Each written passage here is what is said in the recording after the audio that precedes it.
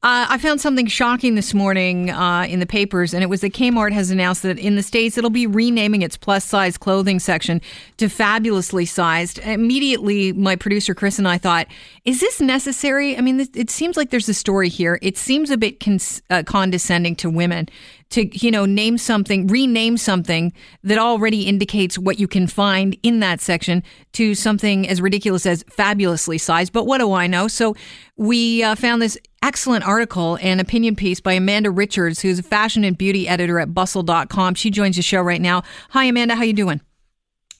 I'm good. How are you? I'm fantastic. So first off, maybe tell us a little bit about Bustle.com. Yeah, Bustle is a website for millennial women. We cover fashion, beauty, news, lifestyle. We have a book section, and we try to, sort of cater to all different identities and voices, and not just women. Actually, I mean, our main focus is on millennial women, but we cater to all gender identities, and we just try to be as diverse and inclusive as possible. So this new section, it's called the Fabulously Sized section, formerly known as the plus size clothing area of the store. It comes along with this interesting campaign. I watched the commercial. It was online. It was, this woman, and she's a larger woman, I guess. There's how everybody loves to do, city names in those big letters now. So it's these large letters that say, I can't. They appear on the screen. And she picks up what it appears to be a crowbar, as you say. She smashes the final letter in the lineup so that it is I can is the only thing that remains. And this is a promotion for the fabulously sized section of Kmart. What's your whole thought on the campaign and just the name change of the section? Because I think it's interesting. Well, so I have a few thoughts. First of all, so I'm a plus-size fashion editor, and I'm in an industry with lots of other plus-size women, and it's funny because the women that they choose for that commercial, like, we don't necessarily consider plus-size. That's like media standard plus-size, but for all intents and purposes, like, she's not, like, probably above a size 16, which in my world is, it's not that she's not plus, it's just, like, not super representative of all the diverse body types that plus-size women have. Yeah. And, the other thing is the idea that,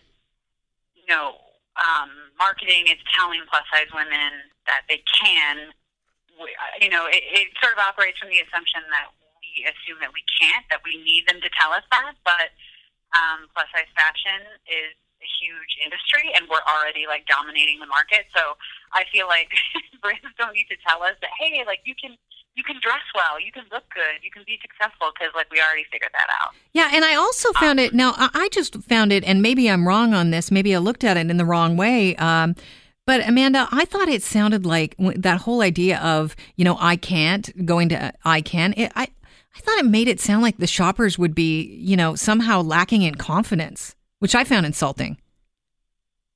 Yeah, I think that's a lot of how things are marketed to plus-size women.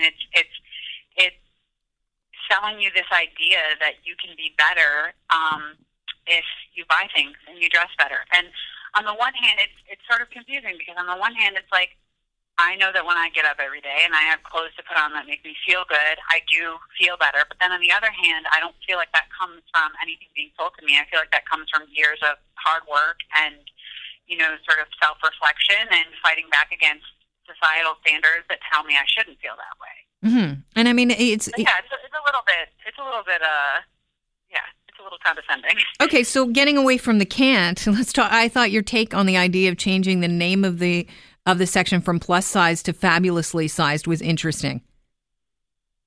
Yeah, I just think it felt so arbitrary to me.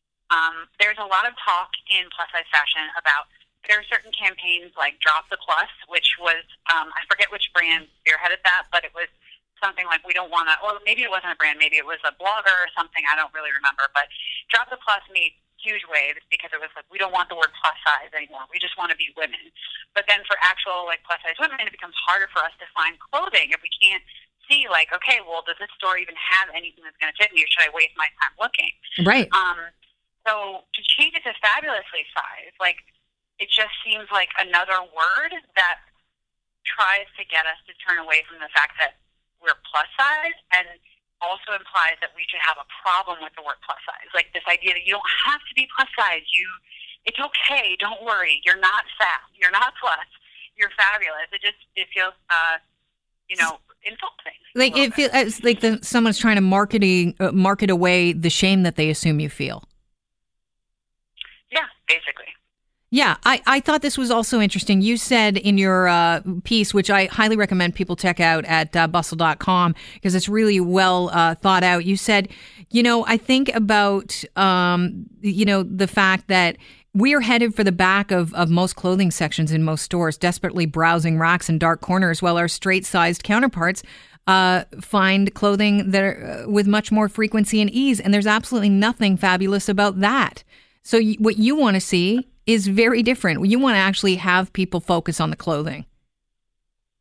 Absolutely. And the industry is growing. I have more options now. We all have more options now than we had 5 years ago, 10 years ago. But the fact of the matter is that plus is, if you think of any clothing item that, like a straight size friend, if I think of any clothing item that they could want, like say they want a pair of red cropped overalls, the odds of them being able to find that within a couple days of searching are pretty high. For me, it's just not true. Like, it takes us a long time to find pieces of fashion that we would want to wear that are on trend, that are affordable, that, it's just, to me, you could call it whatever you wanted. You could say it was, huge size, whatever size you want to call it, just like make it available to me. And the thing about it being in the back is a whole other issue because that's just another way that plus size women, find discomfort in shopping because everybody else is just free to browse stores like wherever they want. Yeah, what corner am I in? Plus size sections are in the back. Now I know that Kmart, who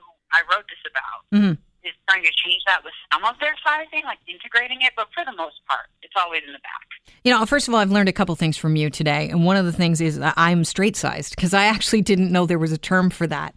But I'm also petite, so I would be insulted if some store decided they're going to change a petite section to the fun size. I would find it incredibly, condescending. So I get it. I mean, but it's also at the same time, it's like, what purpose does that serve? Like, is it supposed to make you feel bad about identifying as petite? Like, what if you never felt bad about that to begin with? Yeah, I'm short. I don't wear heels. I've just resigned to the fact this is the way I am, and that's my body size, and I'm fine with that. I am going to start to follow you on bustle.com because I really like the way you thoughtfully wrote about this because I think there's so many knee-jerk reactions that we could have made with, Kmart changing their plus-size clothing section to fabulously sized. And I think you hit the nail right on the head. And, maybe that's because of what you do for a living. But you're bang on. And, I have to say, is there some reason... do you think Kmart has decided to choose the word fabulously sized because they know that they're losing market share to the online stores that are catering to plus size fashions better?